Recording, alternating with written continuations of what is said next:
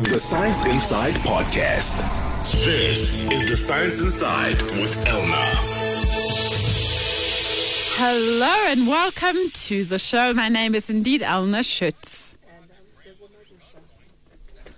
So today on the show, it is about a new medical facility in Port Elizabeth. It's been opened by Aspen Pharmacare and it's worth 1 billion rand. Let me just say it again. And it's created or will create about 500 jobs. And it will produce various oncology products used to treat cancers. It will also produce a high-potency molecule used to prevent organ rejection and organ transplants. It is also aimed at providing these products at an affordable price. That all sounds pretty good. Yeah. I like medicine to help people in need. Very, very cool. Aspen is actually Africa's biggest maker of pharmaceuticals, which you may or may not know, and they have operations in more than 150 countries. So this particular facility is going to pump out about 3.6 billion tablets a year and package about 3 million bottles a month. And all of this production will start in June. Wow. That's a lot of production. Like June is now, basically.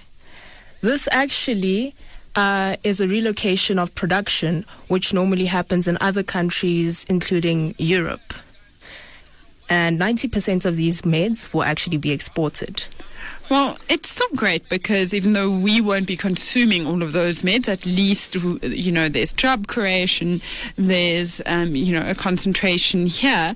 And it got me thinking about pharmaceuticals. It's obviously quite easy to just pop a pill, your pain might go away if it's a headache or something not that serious.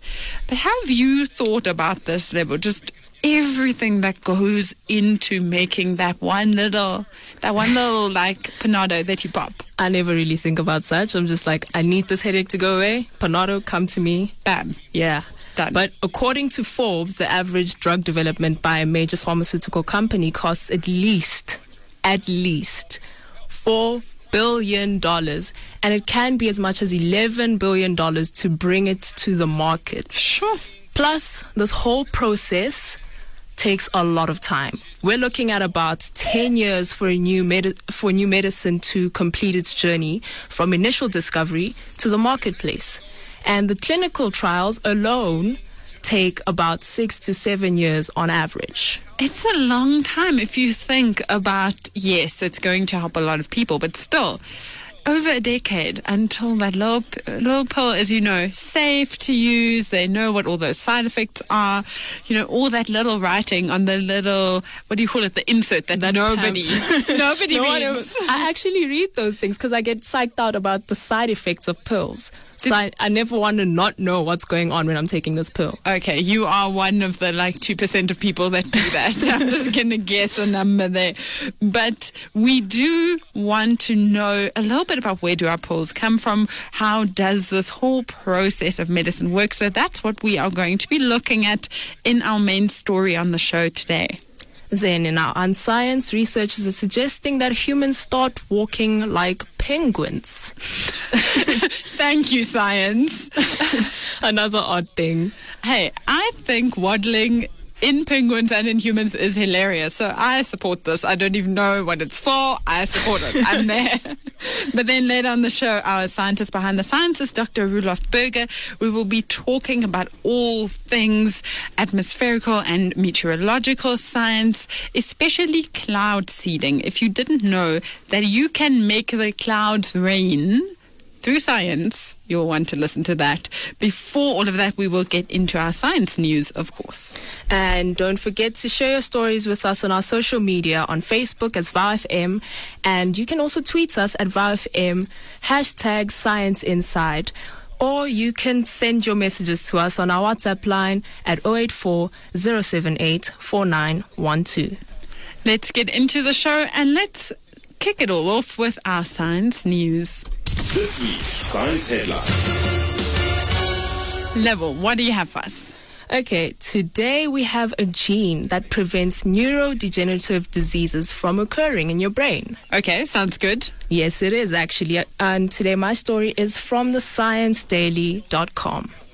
So, Professor Suzanne Ackerman and her colleagues from the University of California, San Diego, have discovered a gene that helps prevent the buildup of harmful proteins in one's body or brain. This gene is called ANKRD16. I'm sure we've all heard of Alzheimer's and Parkinson's disease, and these diseases, or these disorders rather, are caused by the buildup of those harmful proteins. Okay, that makes sense. And this gene that has a name straight out of Star Wars, like that could be the new robot in Star Wars. I know, right? There. ANKRD16. Yep, right. How does this gene work? Okay, so this gene rescues neurons called Purkinje cells from their death. And their death is actually caused by the failure in correction of information transfer from the gene to the proteins. An abnormal level of ANKRD16 results in an incorrect activation of amino acid serine, triggered by the Purkinje cells. This then causes amino acid serine to incorporate incorrectly with the proteins, resulting in protein accumulation. Okay, so if you have high levels of this gene, you might prevent these disorders, but what happens if your levels are too low? Okay. This is according to tests ran on rats. So it hasn't been done on humans, but these low levels can lead to a widespread buildup of protein and eventually neuronal death. So far, researchers have identified a few of these modified genes, ANKRD16 being one of them. This is a sign of hope, though, that scientists will establish a better understanding of the underlying pathology of neurodegenerative diseases and how they actually develop in humans. So I guess we can be a little bit optimistic about the future in neurological sciences and the disorders. I mean, every time we do this, I say we, every time scientists do this kind of gene work, it sounds like such a small finding, but it can start a whole other, process of finding answers that we wouldn't have known before, and hopefully finding bigger and better solutions to problems like Alzheimer's. Exactly. So it's exciting. It's like a positive domino effect. Exactly. Yeah. So, Lebo, my story today is not quite that life-changing, but it has the internet and even our office up in arms. But before I get into it, this particular story that I'll be talking about is all over the internet. It was made viral by a YouTuber and blogger called Chloe Feldman and covered by all kinds of outlets, including Wired and ASAP Science.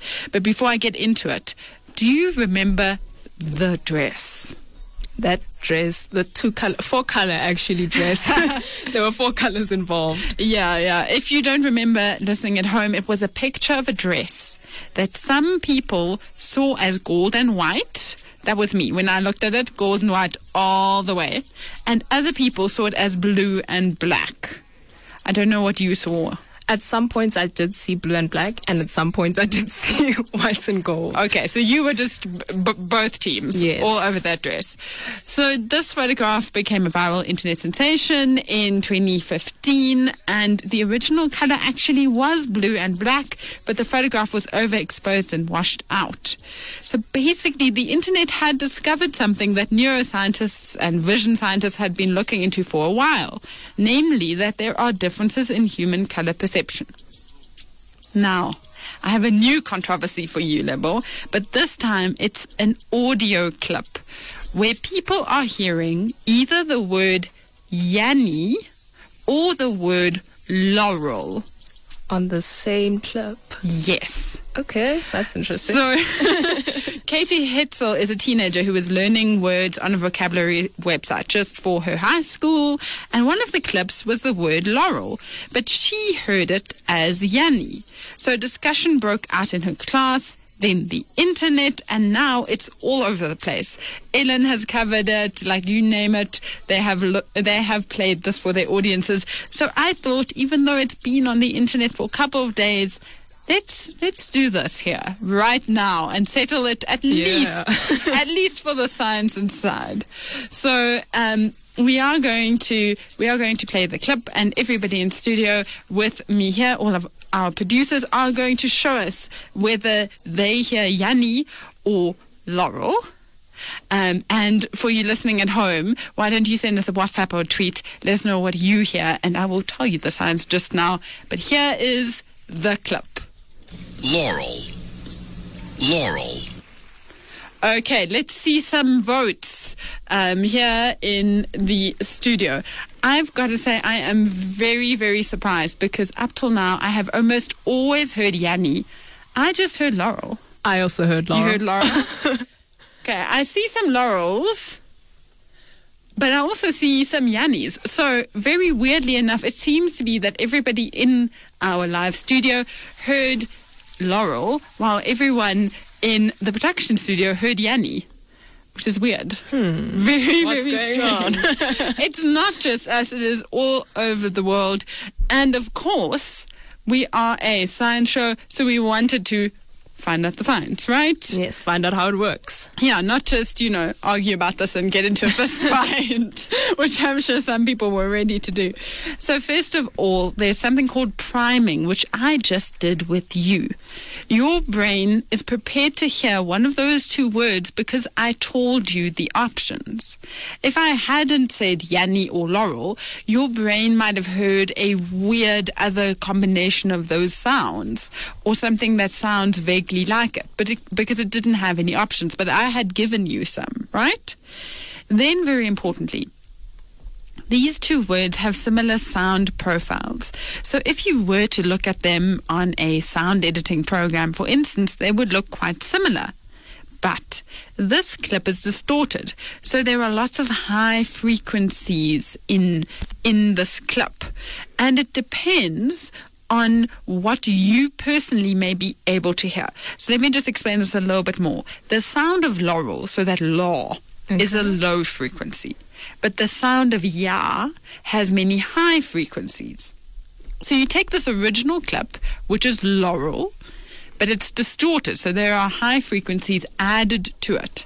Now, some brains on some devices hear this sound, and their brain picks up all of this high frequency, that information that actually isn't there, right? It's only on this particular distortion. Okay. And instead of hearing law, it hears a similar sound profile but with higher frequencies, giving it Yanni. Yeah. Oh, wow. That's so interesting. So it just depends on you, basically. Well, no, because some people hear Yanni sometimes and Laurel other times. So I have heard both Yanni and Laurel over the last few days, depending on what device I'm on, depending on even, just the particular day, whatever it might be. My brain has even switched between the two on the same track at the same, in the same sort of listening. Oh, wow. So there's a assistant professor at Boston University, and he calls this, his name is Tyler Paraschione, and he says this is a bistable illusion, because your brain basically jumps between these two stable options. But we still don't know why a brain would suddenly decide to do this. So it does also depend on other things, like whether you are older, because older people don't quite hear the higher frequency, so they will be more likely to hear Laurel. Okay, I'm embarrassed now. So maybe you and I have just aged a lot. It also does, of course, depend on your particular device. So maybe if you're listening at home now, you've actually heard something different than what you've heard if you've listened on your earphones. Oh, wow. So it's an illusion at the end of the day. Yes, exactly. So the other cool thing about this auditory illusion is whether you hear a voice that is more male or more female. So since men tend to have lower pitch voices and longer vocal tracks, if you're hearing Laurel, you're more likely to think that it's a man who's saying it. But the shorter and higher Yanni sound that some people are hearing may resemble a woman's pitch more. Oh my gosh. It's the dress for radio, you guys. Wow. So if you now start a fight with somebody about the Laurel or Yanni thing, at least I've fueled your fight with some good science. Exactly. I've got some solid facts to lay down.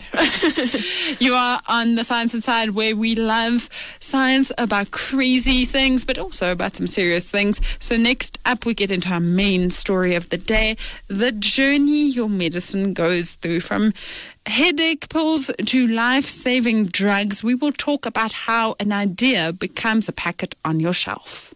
You're listening to The Science Inside, bringing you science around major news events. Welcome to the show. My name is Alna Schutz. And I'm Lebogang Madisha.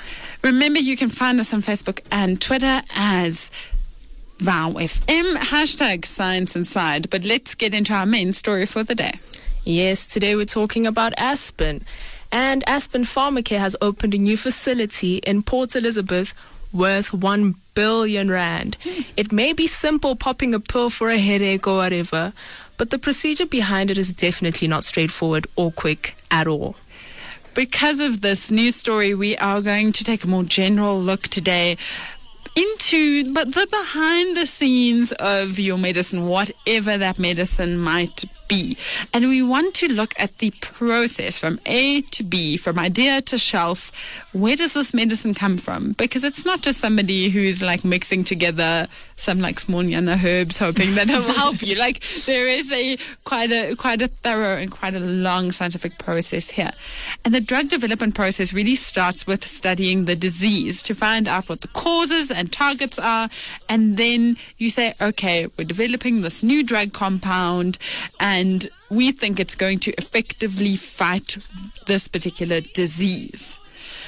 Let's start this process with Professor Kelly Chipale, the chair in drug development at the Department of Chemistry at the University of Cape Town, just explaining how the process begins in terms of researching and creating the drug. The process of discovering and developing a drug cause is to understand what is the nature of the disease, what has caused it.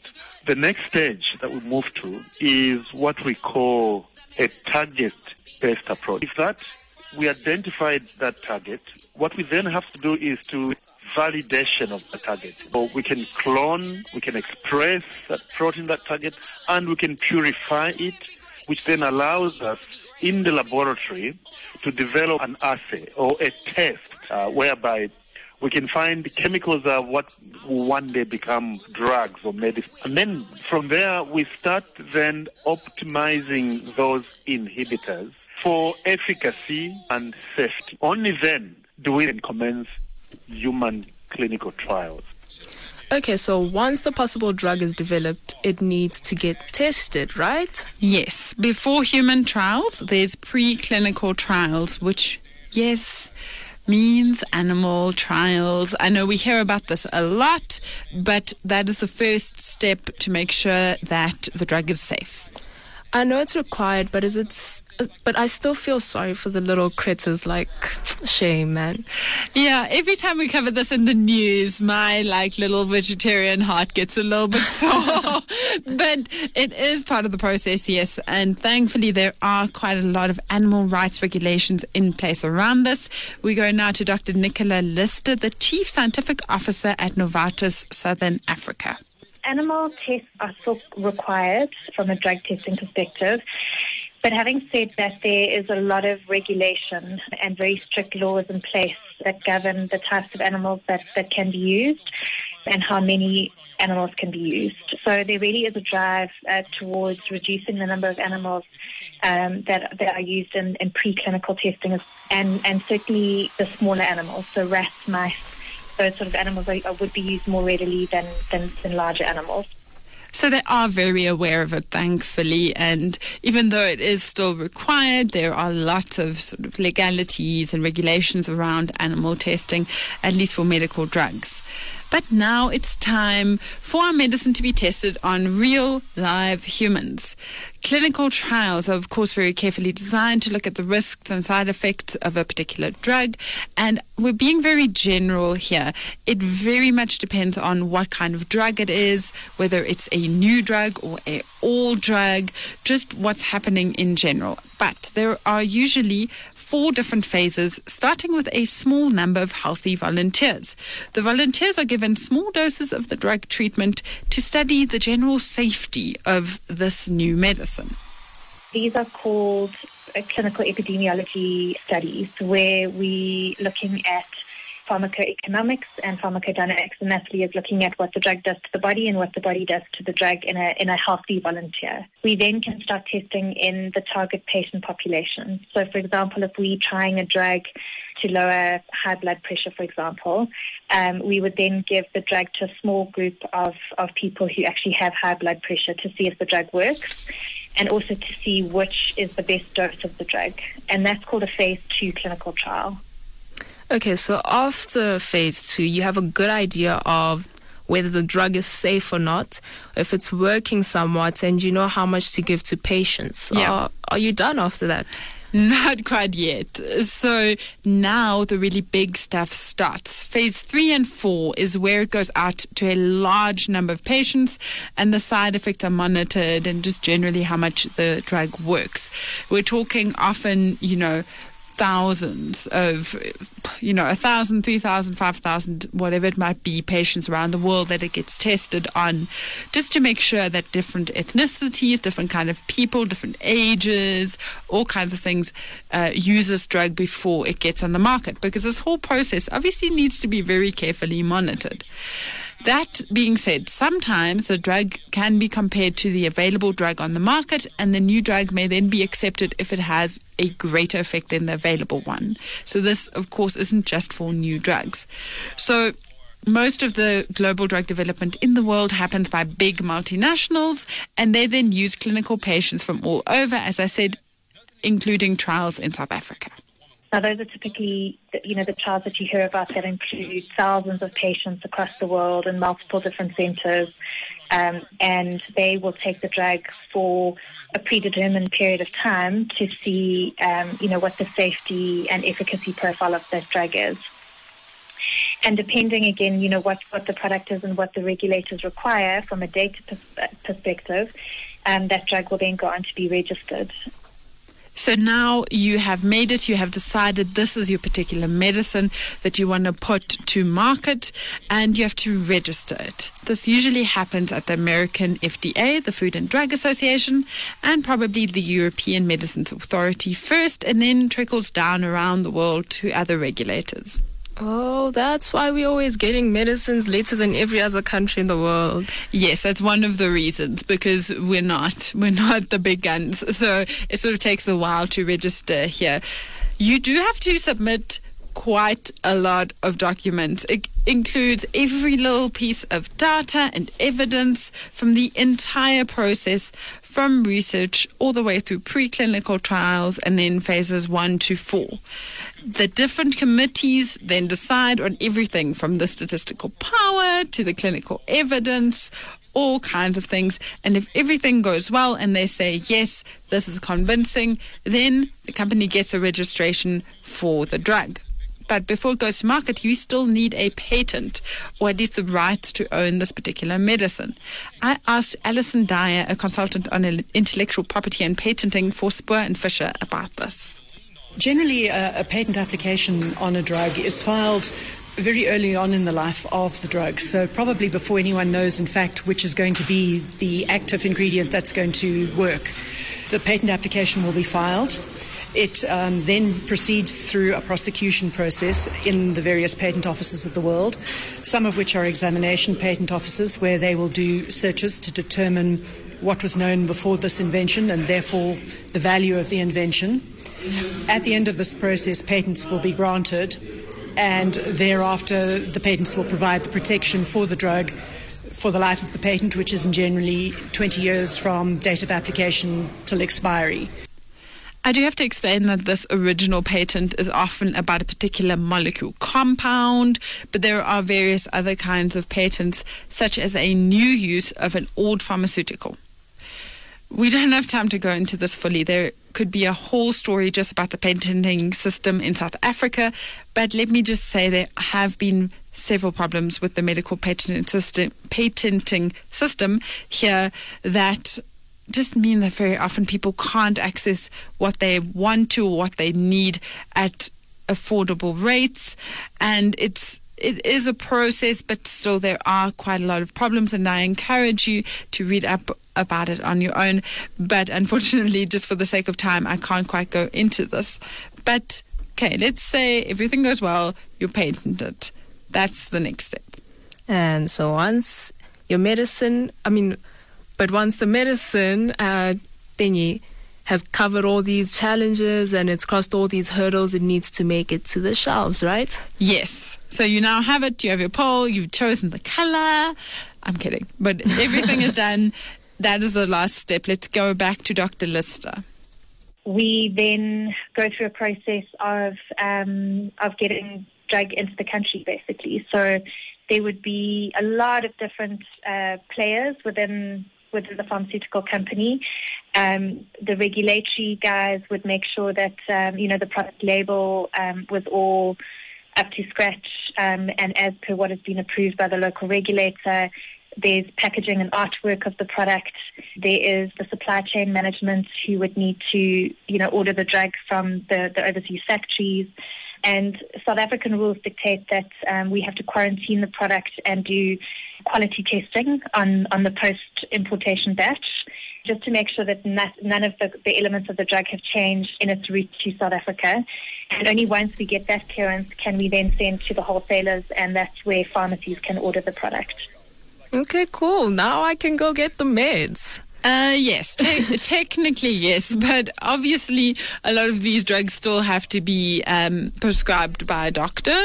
So if it's first in class, which means that it's a new kind of medicine, they have to do quite a lot of a campaign around it, making sure that doctors understand the research, what this particular drug does that's new or different. They have to explain when and how and what kind of side effects, all that stuff, so that your doctor is aware of it, right? And they might have to work with pharmacies and individuals, just making sure that it's not just sitting on the shelves where people can actually access it. But once it's out on the shelves, the scientists don't sleep on it. They actually still keep an eye on this medicine just to make sure that once it's out there, it's still safe. Here's Professor Chibale again. Pharmacovigilance is a very important part of the studies when a drug is given to people. And you see, we have to report adverse drug reactions that were never picked up in a clinical trial. And of course, if those things are investigated and they become serious, then the medicine could be withdrawn. So that is the whole process from idea to shelf. And it can take well over a decade from this initial idea to a product that you and I can buy. Our local regulator alone can take between 5 and 6 years. Oh my gosh, that is a very long time. I do have to say that sometimes the trials are cut short, which can be a good thing or a bad thing. So if it's very clear that a drug is not working at all, there's no real point in them continuing. And if it's really clear that the drug is working amazingly well in comparison to a previous treatment, they might also cut it short and say, go for it. Yeah. So those are two factors that come into it, but most of the time it takes quite a while, especially for the formal registration process. And that's the problem, because meanwhile, there are patients all over the world that desperately would like, and by like I mean desperately need, this medication. And, there are things being done, just trying to get this process to go faster. Here's Dr. Lister again. We need to do things better. We need to get faster. There's a lot of emphasis at the moment, specifically trying to get the regulatory process speeded up. But from a research development perspective, we're now in an era where we are using data and digital technologies to our advantage. There's so many very smart people out there that are developing ways and means of speeding up the way potential drug candidates are processed by artificial intelligence, and then coming up with potential candidates that have a much higher probability of success than they ever did in the past. Because in the past we've perhaps used sort of quite antiquated systems, or we've relied on people to, go through the data and make those decisions. We have so much data available that if we could just plug a certain algorithm into it, it could then make those decisions for us and speed up the whole process. The process is still going to take quite a while, but it's pretty great that AI can help get the medicine to patients sooner, at least hopefully in the future. And then, companies like Aspen Pharmacare can pump out these drugs that are saving lives and, curing headaches everywhere. Yes, and hopefully if you're not a big shot country, they'll try and quicken this process too for you. Right. So I do have to tell you, just finishing this off level, obviously, we spoke a lot about the clinical trials and how many people around the world are involved in this. And do you remember that part where healthy participants help check that things are safe? Yes. So just between you, me, and the rest of our listeners, I may have been one of these human guinea pigs in my time. Oh, wow. So you just go and then they shoot you up with whatever they have on trial and then hopefully you don't die. That is not exactly how it works. But in theory, yes. So while I was a student, I made some good money off of being a pharmaceutical testing subject. Okay, I'm down for this. Contact everything. I'm here for it. Give it to me. So I have quite a good memory when it comes to these things, and I hope the things that I tested one day helped somebody with. I was specifically involved in eczema creams and skin creams, testing them on healthy individuals. So I hope somewhere out there, if you suffer of eczema, I might have helped that medicine get on the shelf for you. Hopefully, and hopefully nothing actually happened to you. No, like no side effects, nothing. No, I think being weird is not an effect of that. That was there beforehand. You are still listening to The Science Inside, and up next we do get into more weird science with our feature, Unscience. This is The Science Inside with Elna. Okay, nerds, it's time for Unscience, the little bit of the show where we look at the stranger side of research. It's where we have a peek at the weird and wonderful side of what scientists spend a lot of time, effort, and money on. Today's Unscience was produced by Gloria Mabuza, and it is with music from Audio Lounge and Luxstock. Let's get into it. It's Unscience time. Unusual, unlikely, unscience. Okay, Lebo, let's get into it. Okay, so it's winter in South Africa now, and it's all chilly and cold. But have you ever wondered how people living in snow-dominated areas around the world survive on slipping snow? Snow is quite slippery. Thankfully, Yes. I live in Pretoria where there is no snow ever. But I am not the most confident person on my feet. I'm pretty clumsy on a good day. so I think on snow it wouldn't be too great. Okay, so what I'm actually about to tell you is going to be great news for South Africans living in Drakensberg or Eastern Cape or any other areas in the country with annual winter snow. Sounds dramatic. What's happening? Okay. So a German trauma surgeon has advised Germans to walk like penguins. Okay. Why would you want to walk like a penguin, right? This is to avoid slipping on pavements when freezing temperatures and snow appears in the winter season.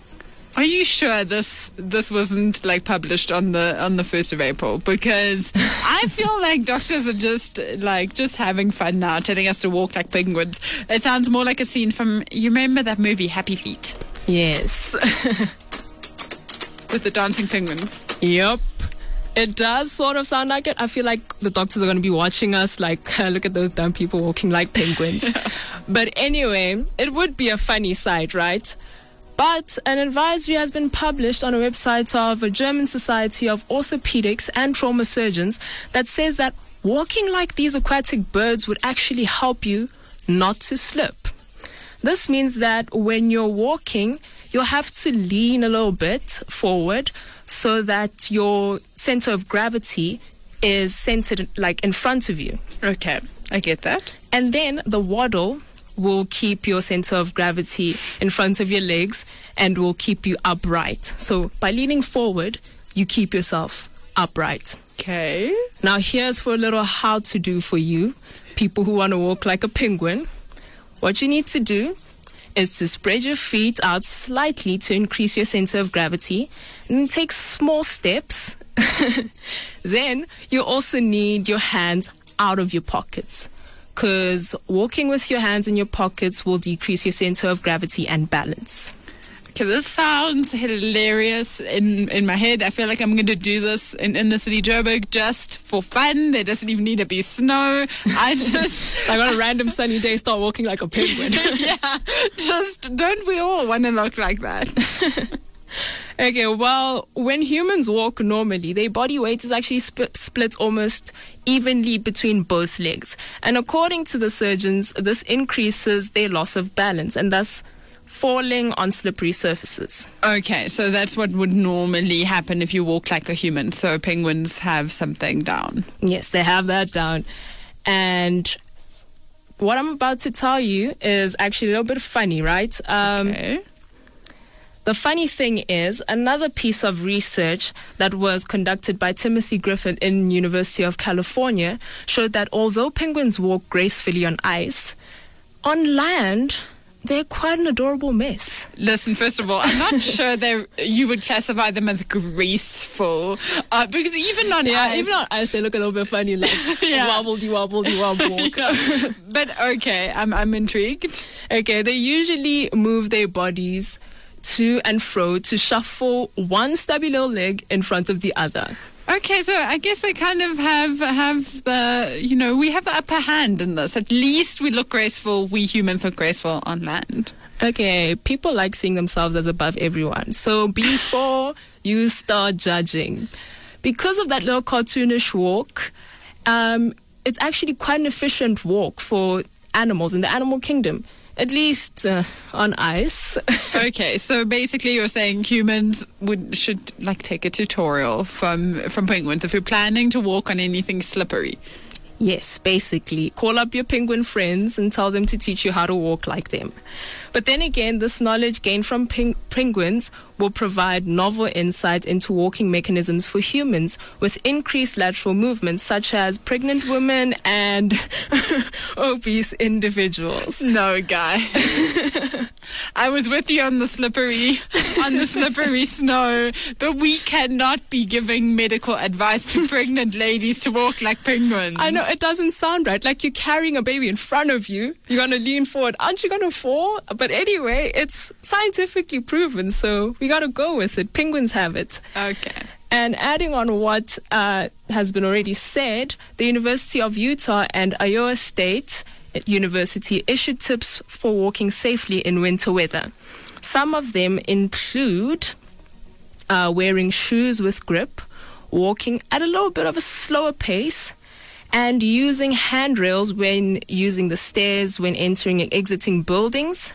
And yeah, I guess those are good tips if you don't want to look like a penguin, which is nobody. I think everybody secretly wants to do a little waddle when they're, walking into the office.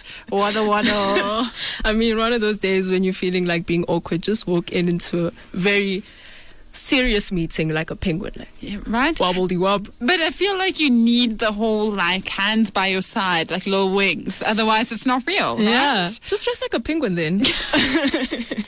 I cannot believe that this is actually what scientists have said, but I've got to give it to you. It does seem legit. It does. They've got the facts to prove it, so why not believe them? That was your unusual, unlikely, unscience for the day. If you want to find penguins, down you go to the bottom of the earth at the South Pole. Antarctica is the place where you find the most penguins taking up space. Unusual, unlikely, unscience.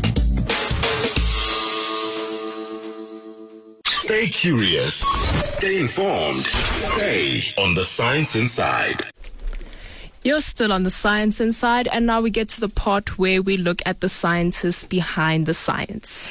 Today we'll be speaking to Dr. Roelof Burger, who is a physical geographer. His research focuses mainly on atmospheric processes, climatology, meteorology, and remote sensing. Yes, we're talking about the weather, but I promise you it's very interesting.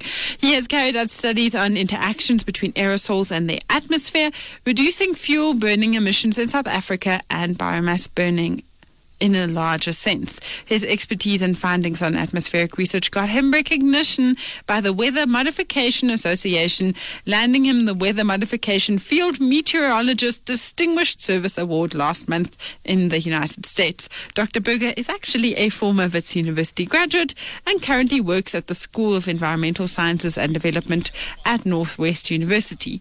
He also plays a very important role in the climatology research group of the Lequena Weather Radar. That's a high-end weather radar that was launched just earlier this year, and it studies and measures storms and rainfall in its surrounding areas, as well as assisting researchers by providing real-time data that significantly improves weather observation networks. That's what he works on, but we want to find out both about his work and himself as a scientist. Thank you so much, Dr. Burger, for joining us on the Science Inside. No problem. And you can call me Roelof. That's fine. Well, we always love being casual here, just to make science something that's more close to home. I want to talk to you about your work that really goes far beyond just predicting what the weather will be like the next day or, is a major storm approaching. You've looked quite a lot into matters like air quality control and air quality management. Take us a bit into this field of research. What have you been working on? So I call myself a physical geographer, and the nice and fun thing about geographers is we get to stick our fingers into everybody's business. So that means if you listen to the kind of stuff we do, it sounds pretty broad. But in today's age, multidisciplinary type research is really avant-garde, And that is exactly what geographers do. We typically look at big picture problems, and then we approach it from a multidisciplinary point of view, and typically we'll be the glue in the study. So we'll work together with specialists from different fields, and then bring together their expertise, and then we are the focus on the big problem, right? And that's why we do quite a wide variety of stuff. So if you want more specifics, I can tell you a bit more specifically about the different projects we're busy with. So let's hone in on one particular project that I find very interesting. Our listeners may have heard of something called cloud seeding, which is a process that basically brings the rain, so to say. And you've looked at whether this might be a possibility for South Africa, and I'm sure a lot of listeners' thoughts will immediately go to systems, to places like Cape Town, where there's been a lot of need for rain. What have your findings been around these kind of technologies and their availability or their applicability for places like South Africa? Sure. So this is a huge topic, and I can talk for hours. I'll try and be brief. But cloud seeding research started just after the Second World War, and there was one famous experiment where a company in the U.S. flew with a big plane, and they threw dry ice onto a very specific kind of cloud. And they drew the company's logo on the clouds. And as they were flying, the clouds rained out, and they took a picture of this. And it's this old, grainy, black and white picture. But that sort of started this idea that we as humans can change rainfall patterns. And since then, there's been lots of activities around the world. At some point, there were more than 140 projects in different countries around the world trying to change cloud processes. And I've been fortunate to visit many of these projects. And I was also part of the tail end of the South African cloud seeding project that is called the National Precipitation Research Project, which was done in collaboration between the South African Weather Service and a company called CloudQuest, and funded by the Water Research Commission. And this was a groundbreaking project. At the time, the results of this project was highly acclaimed around the world, and because of the very dramatic results, it was reanalyzed by about 3 different groups independently, and basically coming to the same conclusion.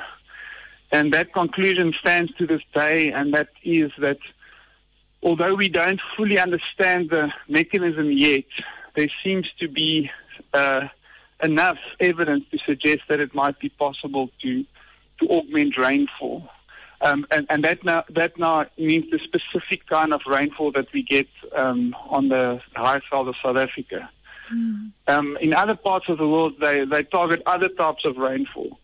So each climate has specific set of rain-producing processes, and therefore your techniques to try and modify needs to match the specific climate that you experience. And in some climates, it's much easier than in others. So, for example, in cold climates that experience lots of snow, there's been even greater successes. One project that comes to mind is one that has been running in Wyoming in the United States, and there they've had very positive results over the last few years. And yet, if you're thinking about Cape Town, right? Then we haven't done any research in South Africa around Cape Town, but it is feasible that it might be something to look at, right? So it's not an easy question to answer, and it's not a definite yes, but it's a definitely maybe. And who knows? We know that sometimes the wheels of science can turn quite slowly, and it might be an answer to future problems or future crises around arid areas. A different problem that is already quite problematic and quite big around the world now, of course, is air pollution, especially taking climate change into account. And you've done some research around this, and specifically trying to find some clues into how we would reduce air pollution in South Africa. Sure. And hopefully you see the link there between on the one hand, we were trying to study what can we do to intentionally change processes in the atmosphere, and there's a natural link between us unintentionally changing processes. One example is climate change, but the other one is changing rainfall processes through air pollution. So that was sort of the way we got into the problem of air pollution. And we did a project studying the interaction of air pollution and rain. And then in the last few years, there's been a renewed focus from government on understanding air pollution in South Africa, understanding the different sources that contribute to pollution, and then understanding the impacts. And we've made quite a bit of progress. We've done some studies in low-income areas. A few examples would be one a township called Quadela, between Ermelo and Bethal. And then we've also worked in Sasolburg, Secunda, in and around Joburg. So we've done quite a few studies in these areas. And once again, if you remember, I said as a geographer, we do this as a team of people. So we typically have social scientists that help us when we approach a community like this, so that we do it responsibly and ethically. But also, we're trying to understand the mechanisms behind some of these pollution sources.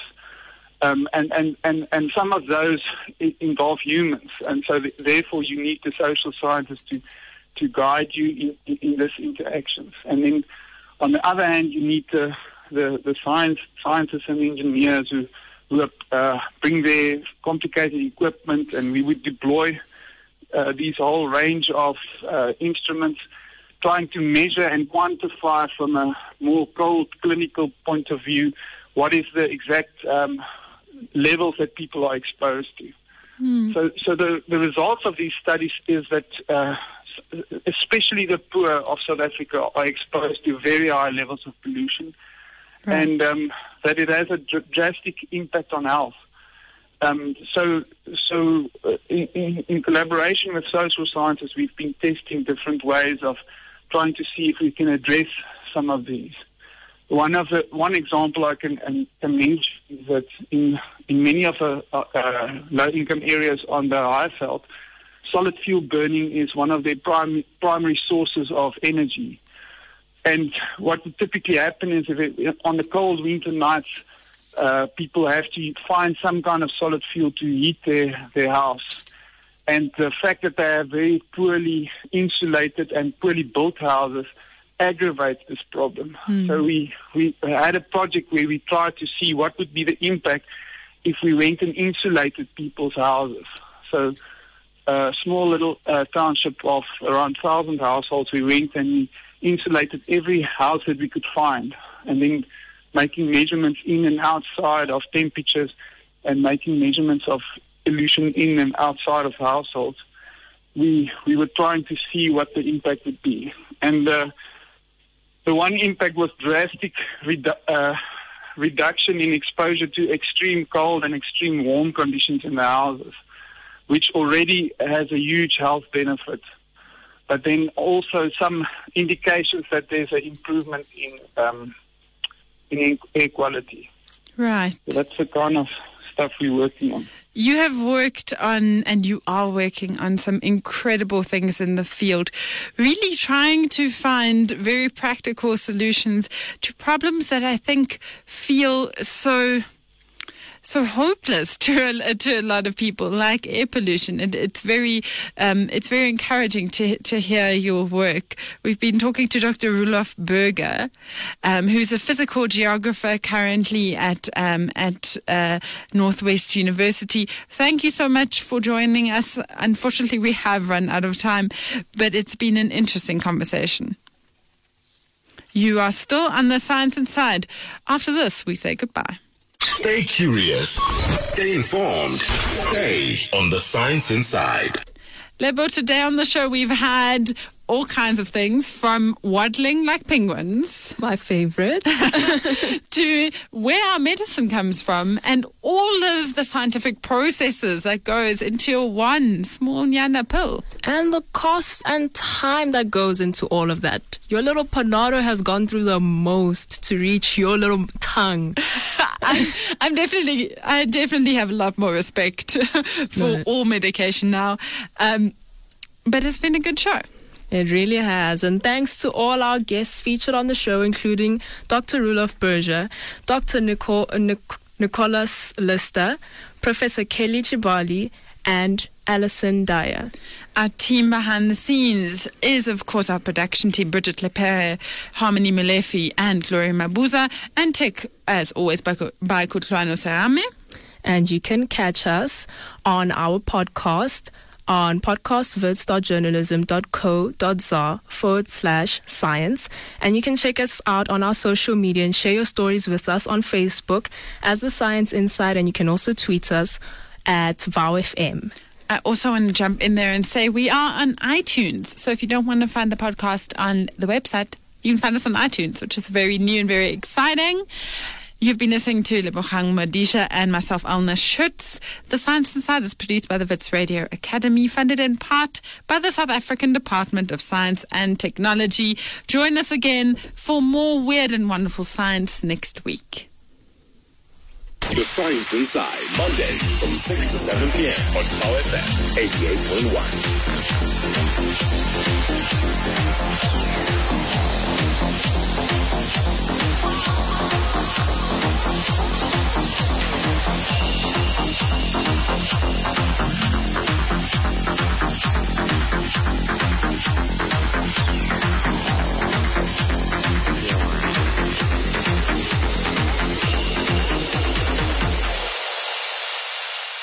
The Science Inside Podcast.